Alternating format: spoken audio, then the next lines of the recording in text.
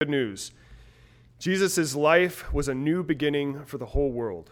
He came to make right that which is wronged, to make straight that which was crooked, to heal the lame and to give sight to the blind. He did this to show what kind of new beginning people would have on the other side of the cross. Sinners would then become set free from the bonds of sin because Jesus would become sin for us. Unpayable debts would be paid by the costly blood of Jesus. God's enemies would be made friends. Children of wrath would become children of God. The hopeless are given hope, and the dead are granted life. God gives us this mercy by the word of his promise through the life-changing work that Jesus did for God's people at the cross. So, brothers and sisters, having truly confessed our sins, God himself promises you the forgiveness of the Father, the victory of the Son, and the glory and empowerment of the Holy Spirit. Believe this and rejoice. And God's people say, Amen.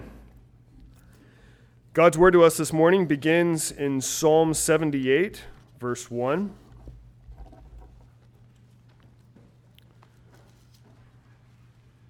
Hear the word of the Lord. Listen, O my people, to my instruction. Incline your ears to the words of my mouth. I will open my mouth in a parable. I will utter dark sayings of old, which we have heard and known, and our fathers have told of us.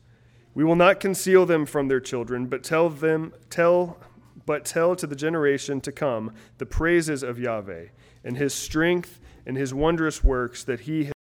Rise and tell them to their children, that they should put their confidence in God, and not forget the works of God, but keep his commandments, and not be like their fathers, a stubborn and rebellious generation, a generation that did not prepare its heart, and whose spirit was not faithful to God.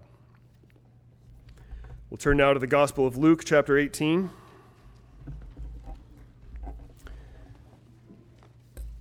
And read verses 15 through 17. And they were bringing even their babies to him so that he might touch them. But when the disciples saw it, they began rebuking them. But Jesus called for them, saying, Permit the children to come to me, and do not hinder them, for the kingdom of God belongs to such as these. Truly I say to you, whoever does not receive the kingdom of God like a child shall not enter it at all. If you would now please turn to the back of your bulletin. We'll continue reading in Psalm 78. Verses 65 through 72 together as a congregation. Psalm 78, verse 65. Then the Lord awoke as from sleep, like a strong man shouting because of wine. And he put his adversaries to rout. He put them to everlasting shame. He rejected the tent of Joseph. He did not choose the tribe of Ephraim, but he chose the tribe of Judah, Mount Zion, which he loves. He built his sanctuary like the high heavens, like the earth, which he has founded forever. He chose David his servant and took him from the sheepfolds. From following the nursing ewes, he brought him to shepherd Jacob his people, Israel his inheritance.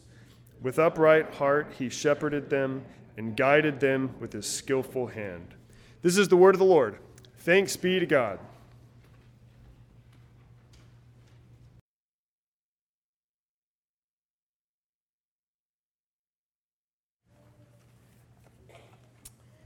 Good morning, everyone.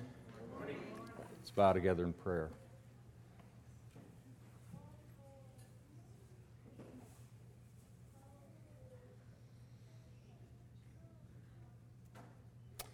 Father, we now come into your presence to hear your word.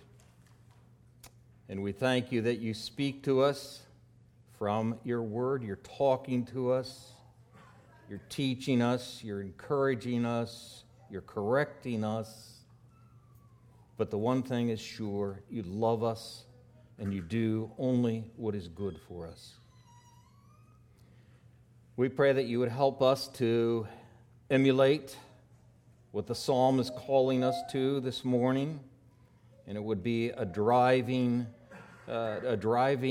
call to us to wake up if we're sleepy, and serve the Lord by teaching our children. So bless our time together, we pray, in Christ's name. Amen. So we are done with the book of James, and we're going to spend the month of October once again talking about the family and children. So this morning we're going to look at Psalm 78. It is the second longest psalm in the Psalter, and it is a didactic psalm. It's a wisdom psalm. It's written like a proverb. In fact, he says that. He uses the word parable and the word riddle. It is a proverbial kind of psalm. There aren't many like that, but this one is that way. And it's about teaching the next generation, our children. As I wrote in the live stream email, I'm sure most of you don't read that anymore. Every man is like Adam. He is a gardener, and his garden is his wife. Song of Solomon tells us that in Song of Solomon chapter 4. And he sows seed in the garden, and fruit comes forth. And just like a garden, the garden has to be weeded and tended and cared for as these plants grow. And they have to be watched over. And if one neglects them, then the fruit will spoil. The vegetables will be no good. And so we're called to take care of our families.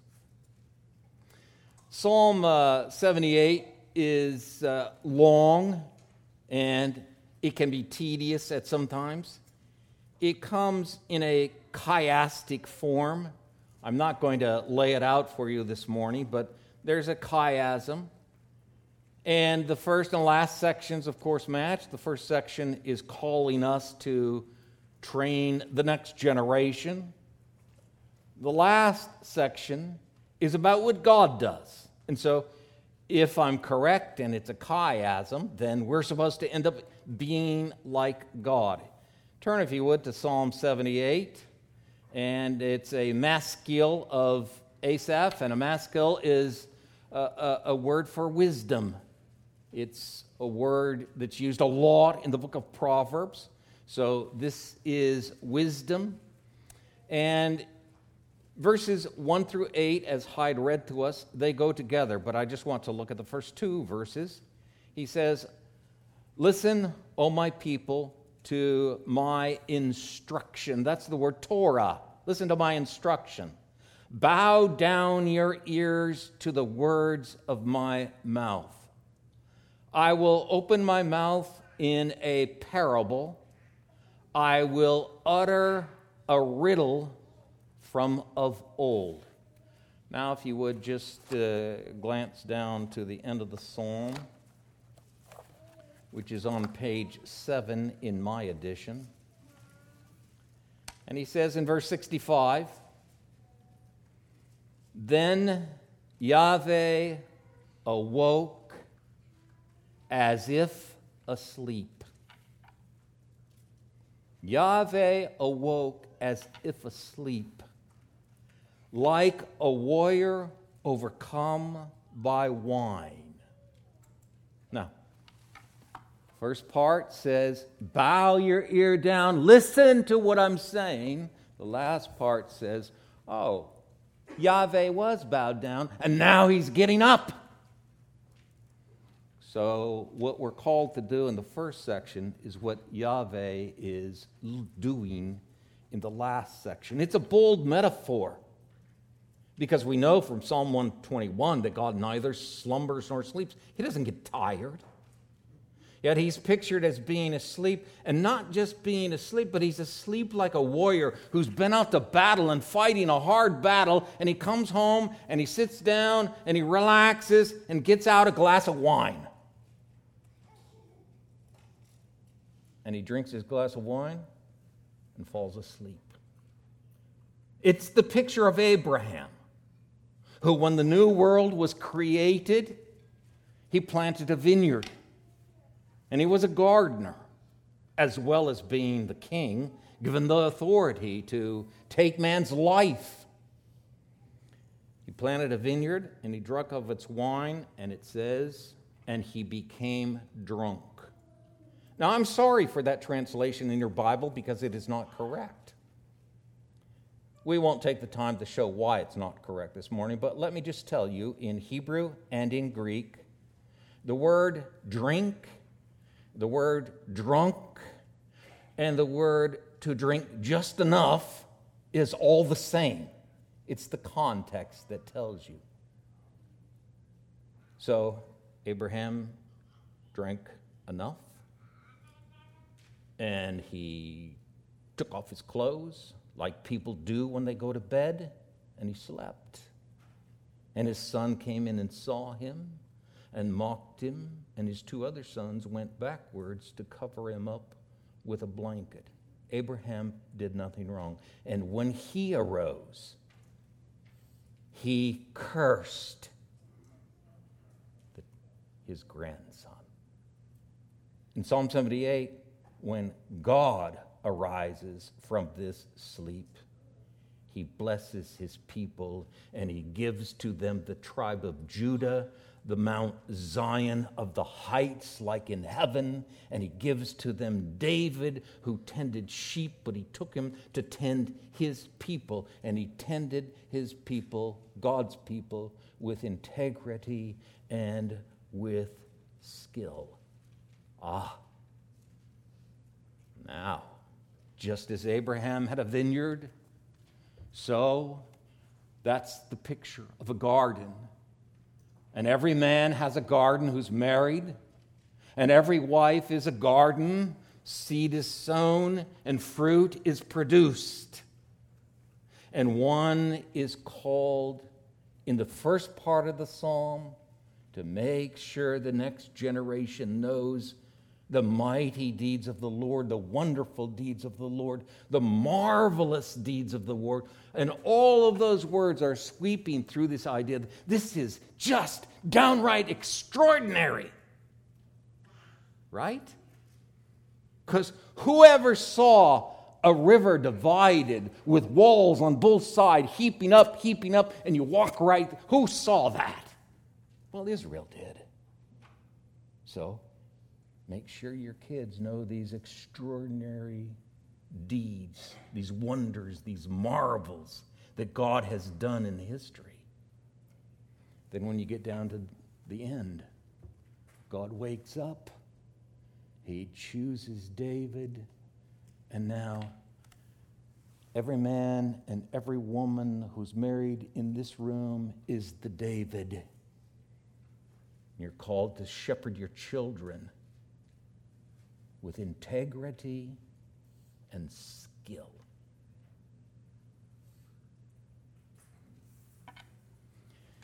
This psalm has one little simple message.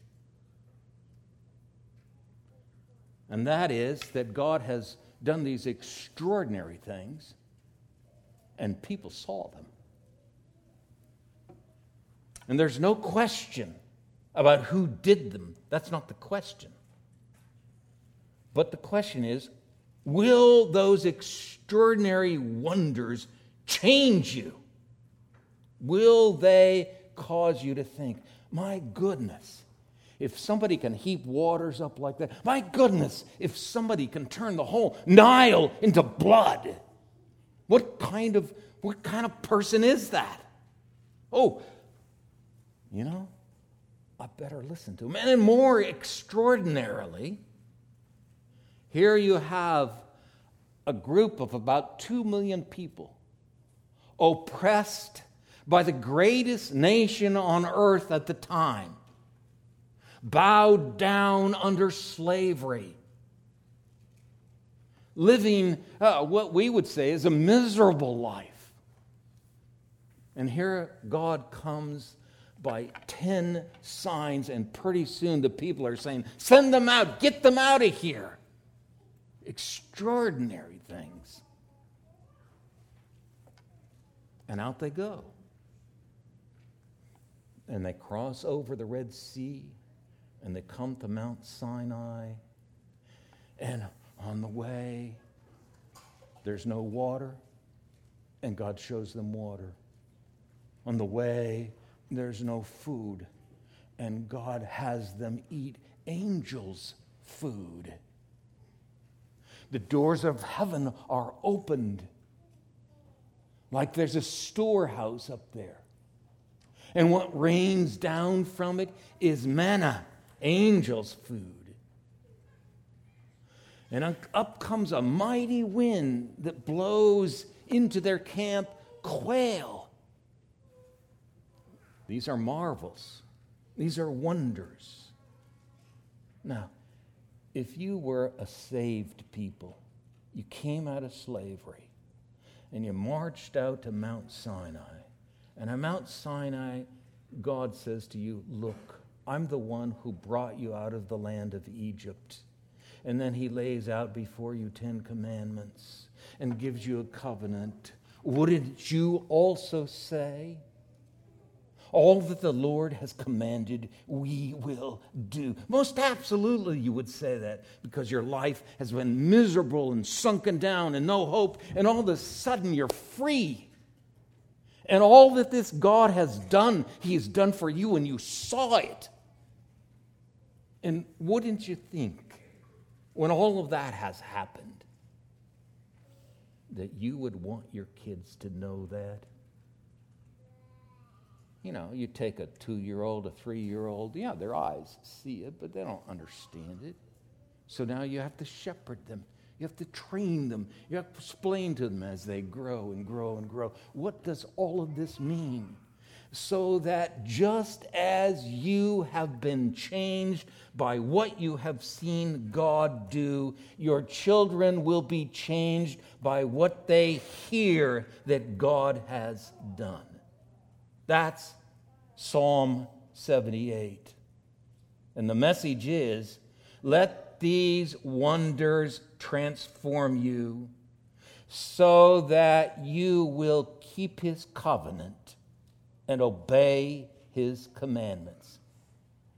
Well, you know, most of us would think, well, you know, if I just saw things like that, I'd be more enthusiastic about serving God too. In fact, I had a friend who would repeatedly tell me, you know, why doesn't God do something like that today so that I could see it and it would make me all the more fervent to serve him? This friend of mine was not very fervent to serve him. He didn't lead a very good life. No, he was a believer, but he didn't lead a very good life. Psalm 78 then recounts Israel's history. This is a history psalm.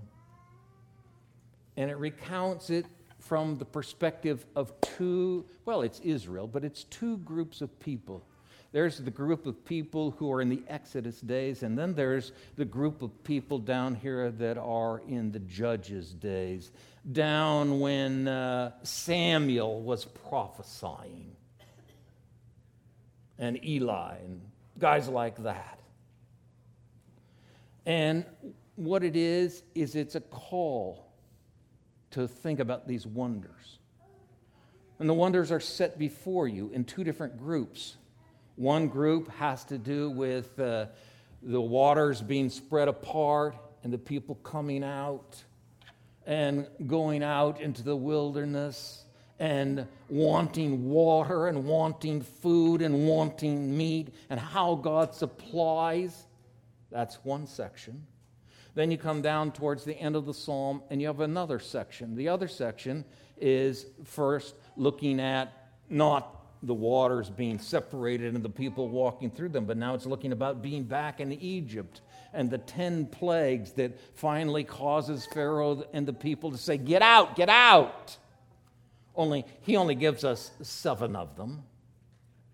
And things in this psalm are not in chronological order, so if you're looking for that, you're looking at the wrong psalm. This is a wisdom psalm teaching a lesson that he wants people to understand. This is a psalm that we need today. I picked up a book yesterday because somebody sent me a YouTube video. And I could say I watched it, but I did listen to it. And it was from Calvin University. And it wasn't good. And so I listened to the professor, and she had a lot of things to say that were not very positive about you. That is, if you're evangelical. And so I had been told about one of her books. This morning I ordered the other one. But yesterday I started reading this book. I had it, but I hadn't read it yet. So I started reading it. It's called Jesus and John Wayne. How Evangelicals Corrupted the Faith and Fractured a Nation. And of course, you can guess it. It's all against evangelicals, and particularly if you're a white male evangelical. In this book, a person who claims they're Christian takes the idea of gender differences and just mocks it. Even though when I open my Bible, it sticks out like a sore thumb, does it not? And the idea of homosexual and lesbians, no big deal. Now, this is the world our children are coming into. I didn't grow up in that kind of world, and you people are older like me, you didn't grow up in that kind of world either. I mean, the seeds were there. It was sprouting. It was growing. It was inevitable. And, I have my complaints against the evangelical church as well. But they're not on that side. They're on the side that the evangelical church has not kept the Word of God. And so, your kids are going to grow and you're going to release them out of your house, and this is the world they're going to come into. And it's a world of a whole lot of people who say they're reformed, say they believe the cross, Jesus died for my sins, but what they're teaching from the Bible is just a whole different story. How are we going to correct that? Well, first of all, we have to pray that God would help us to correct it, that He'd be gracious to us. And we have to correct it by being warned. This is a danger. It's a real danger. And our kids could be lost to it, as some kids are lost to it already. That's why I pray for the millennials. They're lost to it. They've been sucked in. They've been pulled down. So, Ephesians chapter 1 says, children, all children in here, everybody's a child, so listen. Children, obey your parents in the Lord, for this is right. Honor your father and mother, which is the first commandment with a promise. Well, in Exodus, that you might live long on the land, in Ephesians, that it may be well for you and that you may live long on the earth. This Psalm 78 is important if you want your kids to live well and long. If you don't care about it, then don't worry about it. But of course, all of us do care. Because when that little baby's born and you hold that kid in your arms, there's nobody smarter, brighter, more perfect than that kid. But unfortunately, that kid grows into somebody who's fussy, who's crabby. That kid grows into somebody who objects to what you want. And they whine. And Ephesians says, oh, kids, you need to obey your parents. Okay, so Psalm 78 is saying, okay, this is what you need to do. Because kids can and do obey their parents. Not all the time, but to the extent that you require it and to the extent that you reinforce it, they will obey. Now, so Psalm 78 then picks up the idea of Proverbs, chapter 3, verses 11 and 12, which is picked up in Hebrews. The concept is that a good father, and of course we're not excluding women here, good mothers just the same, a good father will discipline his children just like God scourges every son he receives.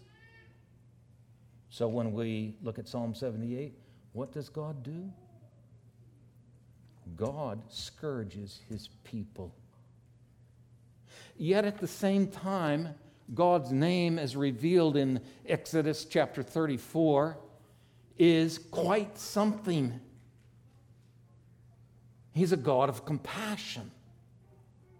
He's a God who forgives. He's a God who's slow to anger, as Psalm 78 will tell us.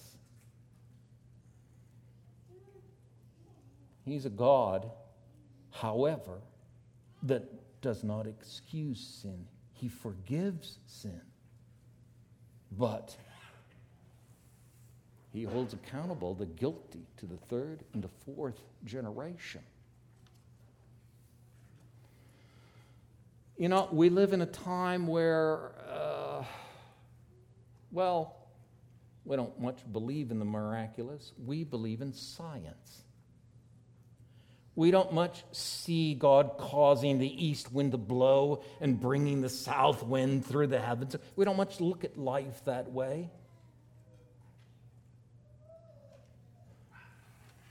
But there's a big storm that passed through Florida,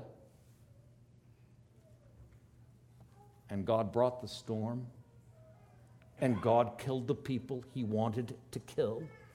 And God destroyed the homes and the livings and all kinds of stuff of people that he wanted to destroy. And if you think that is incorrect, then you just don't believe the Bible. God is sovereign.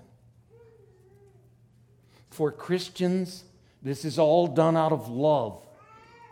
But for unbelievers, it's done out of God's retribution and justice. So, Psalm 78 then has the end and the beginning, and then two sections that talk about Israel's history and the wonders that God does, and right smack dab in the middle is the fact that Israel remained rebellious. Israel remained stubborn. Israel did not believe God. Even though you can find lots of places where it says Israel did believe God. But this is the message of Psalm 78. Psalm 78 then. Because I've taken a whole lot of time for the introduction, right? Listen, O my people, to my instruction, which is a verbal form of Torah. Incline your ears to the words of my mouth. In other words, bow down, listen closely. I will open my mouth in a parable. I will utter a riddle from of old. And so you can already see, just from what I've said, how is it that somebody could look and see God's mighty hand at work and then say, oh no, I won't obey? When they know good and well from what they've seen, he could crush them in a moment. How is that? That's a riddle. It's a dark saying. How can that be? That's the question. Which we have heard and known, and our fathers have told us. We will not conceal them from their children, but tell them to the generation to come the praises of Yahweh and his strength and his extraordinary works that he has done. So there it is. The next generation, what I'm going to tell them is I watched God, and what God did elicited praise. Wow, look at that God.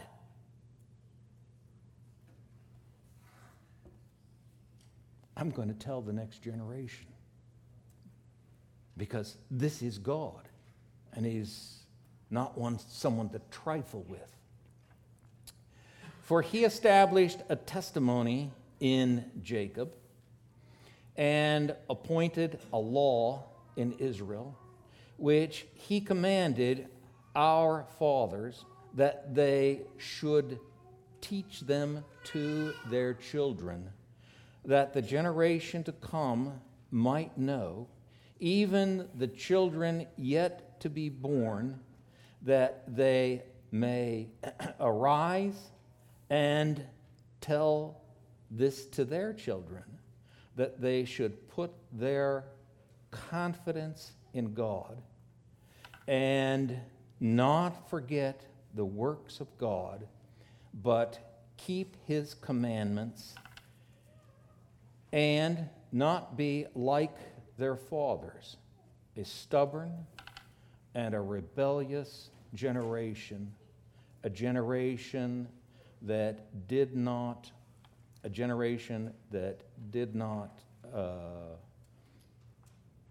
prepare its heart, and whose spirit was not faithful to God. So there it is. What happens, and it's true of Christians too. I know that you can find all kinds of verses that stretch out and tell what God's going to do for you. That's all true. And I know that in the end, the good that we accomplish is because of God's work in our lives. But you see, the way this is written, it's written of something you have to do. You have to prepare your heart. You have to establish your heart. You have to talk to yourself. You have to say, this is God. Look what he's done. I'm going to trust him. I need to trust him. Of course, once you make that decision and you prepare your heart, I'm not going to look elsewhere. I'm going to look right here. Once you make that decision and you prepare your heart, then what you want is a faithful spirit. You want to believe God and do what he says. And that's when you call out to God. Help me. I know my weakness. Okay, so when it comes to rearing children, we all know that we're just a tad lazy. Oh, the kid's a little crabby. Just ignore it. It'll go away. But it doesn't go away. Oh, the kid's dropping food on the floor. Oh, what's the difference? It's kind of cute. You know, but when they're teenagers, they'll be dropping something else. So you say, yeah, I believe the scriptures. I set my heart. I'm going to establish it on God's word, on who he is. Now, we drop down to verse 9, and it says, the sons of Ephraim were archers, equipped with bows, yet they turned back in the battle. Now, we're going to read the rest of this, but just let me say we don't know exactly what this is. The psalm, when you get to the end, talks clear down in Eli's day when the Israelites did go out to battle against the Philistines and they were chased and 30,000 men died. It could be that. Or there's a story in Targum Psalms that talks about Israel calculating the year for deliverance because, after all, remember, they were told, Abraham was told, 430 years, then you're going to come out. So people are calculating, when are we coming out of Egypt? And some men miscalculated and went to battle, and they were turned back. Well, probably the safe thing to do is, enjoy the story from Targum Psalms. We don't know if it's true or not. But to fit the psalm together, we say, so this is stretching clear down to where the psalm's going to end up. And it's saying, okay, they were well equipped, and they went out, and they were turned back. They lost the battle. Why? They did not keep the covenant of God and refused to walk in his law, in the Torah. Remember, when you see the word law, it can just be the law as prohibitions and so forth, the Ten Commandments. But the Torah is the first 5 books of Moses. So it's all kinds of instruction. And they forgot his deeds and his miracles that he had shown them, his extraordinary works. He wrought wonders, extraordinary works, for their fathers in the land of Egypt, in the field of Zoan. He divided the sea and caused them to pass through, and he made the waters stand up in a heap.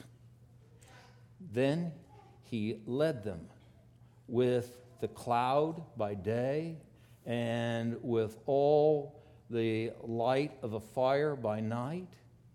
He split the rocks in the wilderness, and he gave them abundant drink like the ocean depths.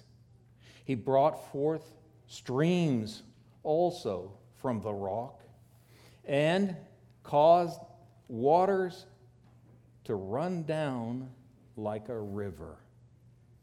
So here's these extraordinary things that God has done. And you see 2 different rock occasions, and you know that one of them comes out of Exodus chapter 17, and one of them comes out of Numbers chapter 20. Both times the rock was struck, one time it was supposed to be spoken to.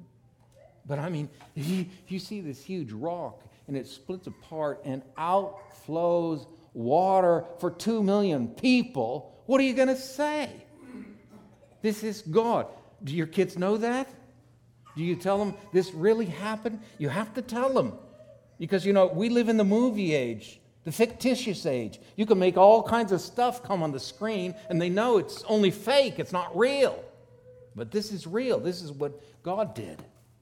And so he's telling us, teach this to your kids. This is what they saw. Verse 17, yet they still continued to sin against him, to rebel against the Most High in the desert.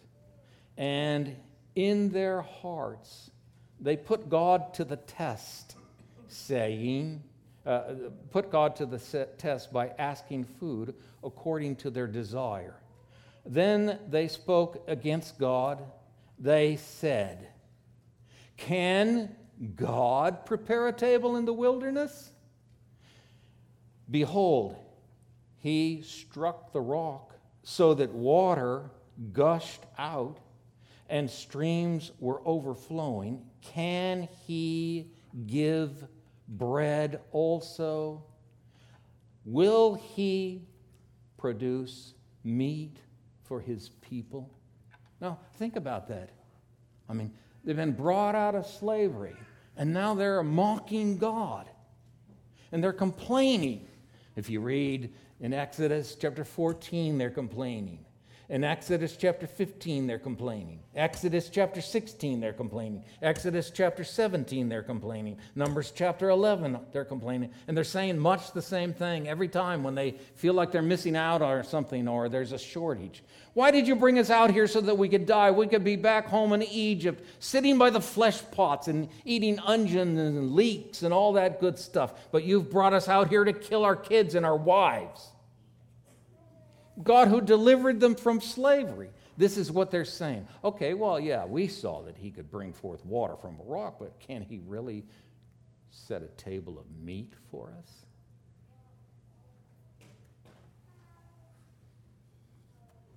Well, it's one thing to ask God for something. That's fine and dandy.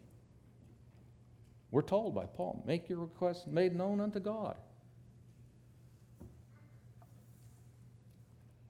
But that's not what they were doing. They were demanding and complaining. Our life's not what we want it to be. So you see, you look at these big events that God has done, these extraordinary deeds, and you teach your children, hey, look what God has done for you. Are you really going to complain? Is that what you really want to do? Therefore, Yahweh heard and was full of wrath, and a fire was kindled against Jacob, and anger also mounted against Israel, because they did not believe in God and trust in his salvation. So here you get the point. God's brought them out. They're not slaves working so hard now. God's brought them out, but they're not believing God. They're not trusting in this salvation. If he delivered them, will he provide? Well, they're not sure that he will provide.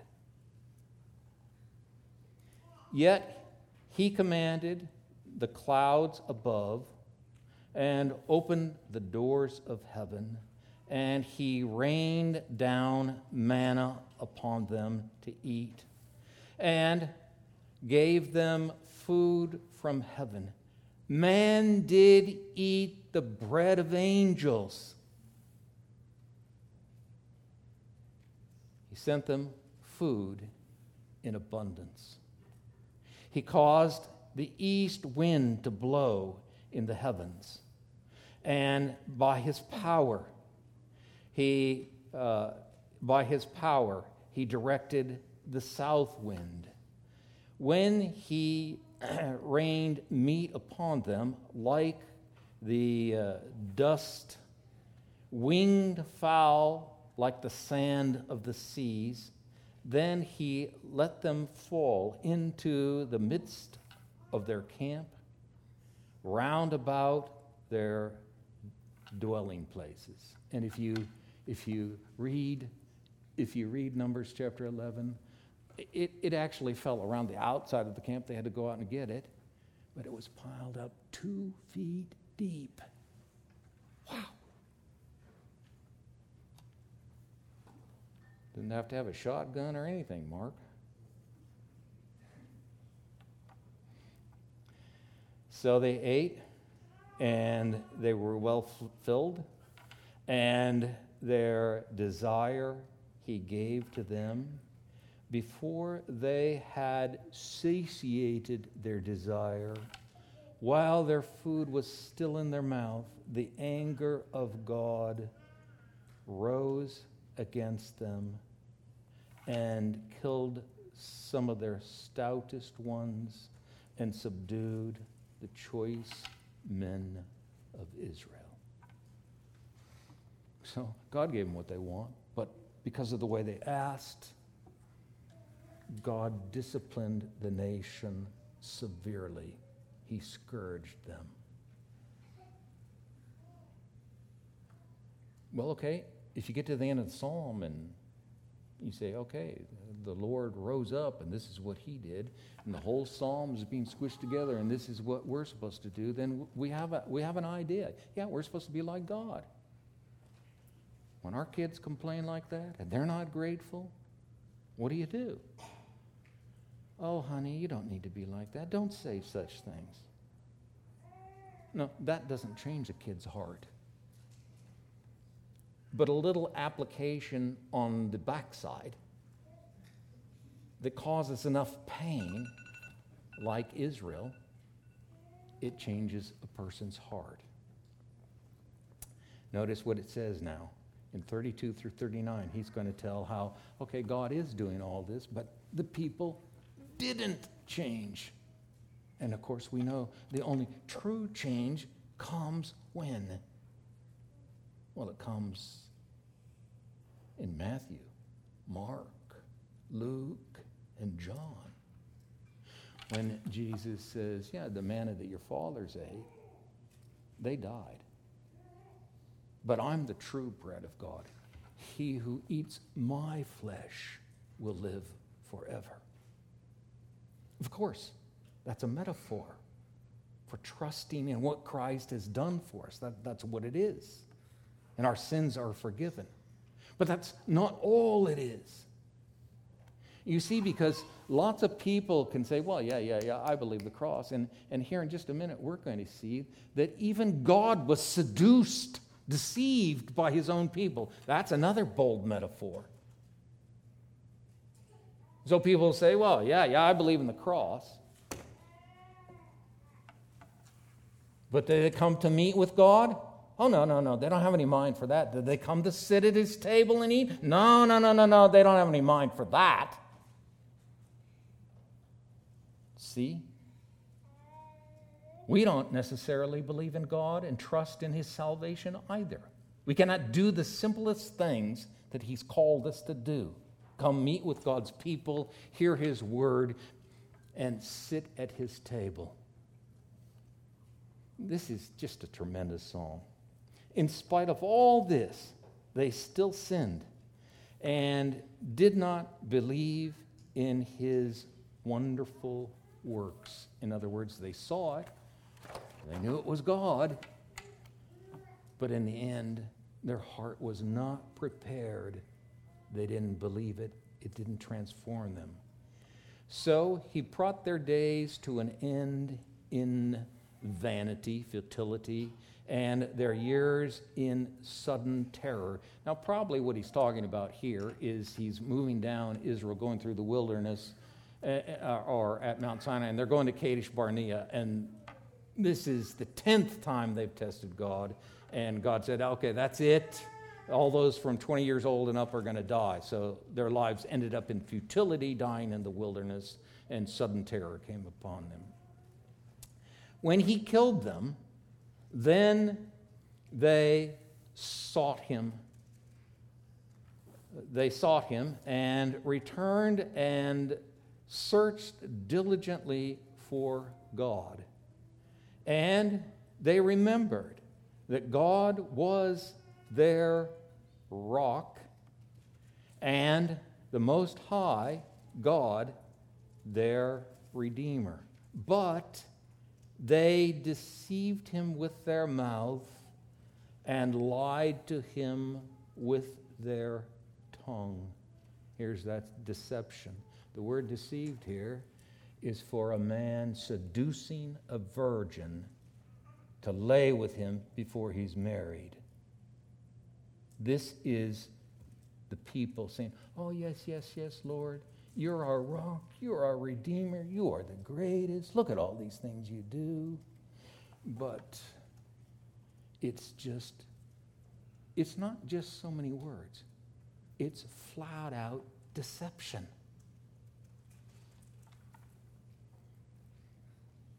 For their heart was not steadfast towards him, nor were they faithful in his covenant. They didn't keep his covenant. The word faithful here just means what it means. They didn't believe in his covenant. But he, being compassionate, forgave their iniquities and did not destroy them. And often he restrained his anger and did not arouse all of his wrath. Thus, he remembered that they were but flesh, a breath that passes and does not return. So right here in the middle of all this is the centerpiece. They saw all this, but they didn't change. Okay, so we have to teach our children. This is what God has done. This is who God is. Look what he's done for you. And the emphasis lies not on judgment, even though he did judge them. The emphasis lies on compassion. He gave them more and more time. He didn't destroy them completely. He restrained his anger, his wrath. And he's using the metaphor here in this section of a man and a wife. And now we're talking about God, so he's on the man's side, and we're talking about God's people, so they're on the wife's side. And they're not faithful and deceptive. And of course, we know what happens in marriages like that, don't we? You can lay out all the commandments. Don't do this, don't do that, don't get divorced, don't do this, don't do that. But when a marriage that's supposed to be like this is like this, we know what's going to happen. There's going to be a divorce. And that's what's going to happen with God and his people. He's going to reject them in the end. You're not going to be my people. Well, so then, from verses 40 down to verse 55, we won't take time to read it. We go through, down through, let's say through verse 51, we go through another scenario. And this time we're talking about Israel and the plagues that came upon the Egyptians, by which God delivered them. They saw all of these signs. And then it says in verse 52, he judged the Egyptians, but he led forth his own people like sheep, and he guided them in the wilderness like a flock, and he led them safely so that they did not fear, but the sea engulfed their enemies. So he brought them to his holy land, to this hill country which his right hand had gained. He also drove out the nations before them, and he apportioned them for an inheritance by measure, and made the tribes of Israel dwell in their tents. And so when you go through the second, it's just a second round. You go through the plagues that they saw, these wonders, these miracles, and still they weren't faithful to God. But here's God. He's compassionate, and he takes his people like a shepherd, and he leads them through the wilderness, and he brings them to the Jordan River, and they cross over the Jordan River, and what do they see? They see more miracles, like the city of Jericho falling, and all these nations that are dispossessed so that they can come in and dwell in their houses, in their tents. That's what God did. Yet they tempted and rebelled against the Most High God, and did not keep his testimonies. That's what verses 55 and following tell us. So you just see this great picture, and then comes the conclusion, and we'll just read it, and then we will finish. Look down at verse 65. Then Yahweh awoke as if asleep, like a warrior overcome by wine, and he drove his adversaries backwards. He put on them an everlasting reproach. He also rejected the tent of Joseph and did not choose the tribe of Ephraim. Now, this is just talking about choosing them for where his house is going to be. But he chose the tribe of Judah, Mount Zion, which he loved, and he built his tabernacle like the heights, like the earth which he has founded forever. He also chose David, his servant, and his and took him from among the sheepfolds, from the care of the ewes with the suckling lambs. He brought him to shepherd Jacob, his people, and Israel, his heritage.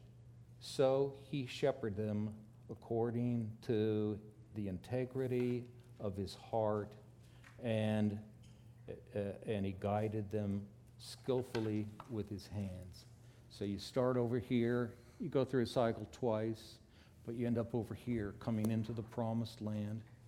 And into the promised land, God drives people out, and time passes, and you come to David, by God's power, as we've seen in Chronicles, having defeated all of his adversaries around him. And then David is used by God to set forth the plans for the temple, the sanctuary.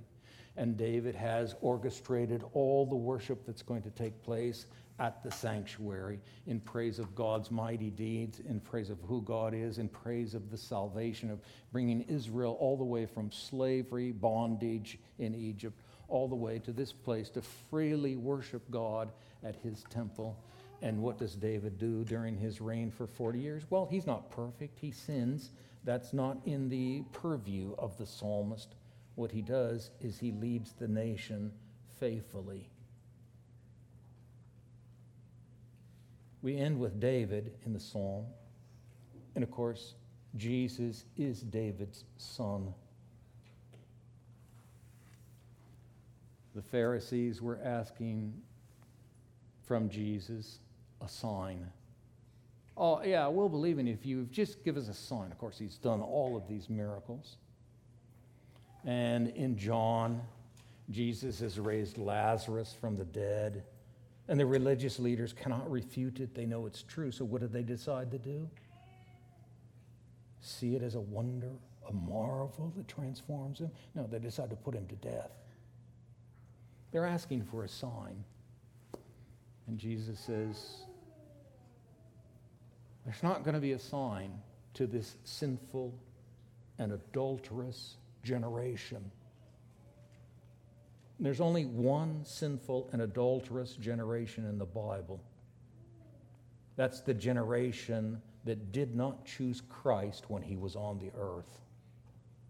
No sign's going to be given into it except the sign of Jonah.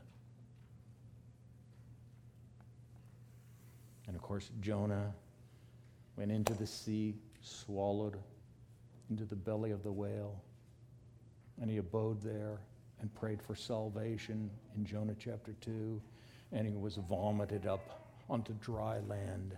So Jesus died, and he went into the belly of the earth, and 3 days later, he arose from the dead. Now, we can teach our kids from the Bible, and we should, all the way from Genesis to Revelation. And we need to emphasize the power, the might, the marvel, the extraordinary ways that God works, and teach our kids that's the kind of God we have. He works for you like that. But of course, it culminates in Jesus Christ. And there's no more extraordinary miracle than raising from the dead. And let's put it this way. When we stick your body in the ground, and that's a big assumption on my part because most of you will be sticking my body in the ground. When we stick your body in the ground, you're dead and you're not going to do nothing except rot. Jesus said, I have authority to lay my life down, and I have authority to take it again. So we talk about the Spirit raising Jesus. We talk about the Father raising Jesus, but Jesus talks about Jesus raising Jesus. There's no more extraordinary, marvelous, wonderful miracle like that. And anybody that can grasp it Anybody that would grasp it would say, hey, I want that Jesus. If he can do that, he can do that for me. Amen? Let's stand.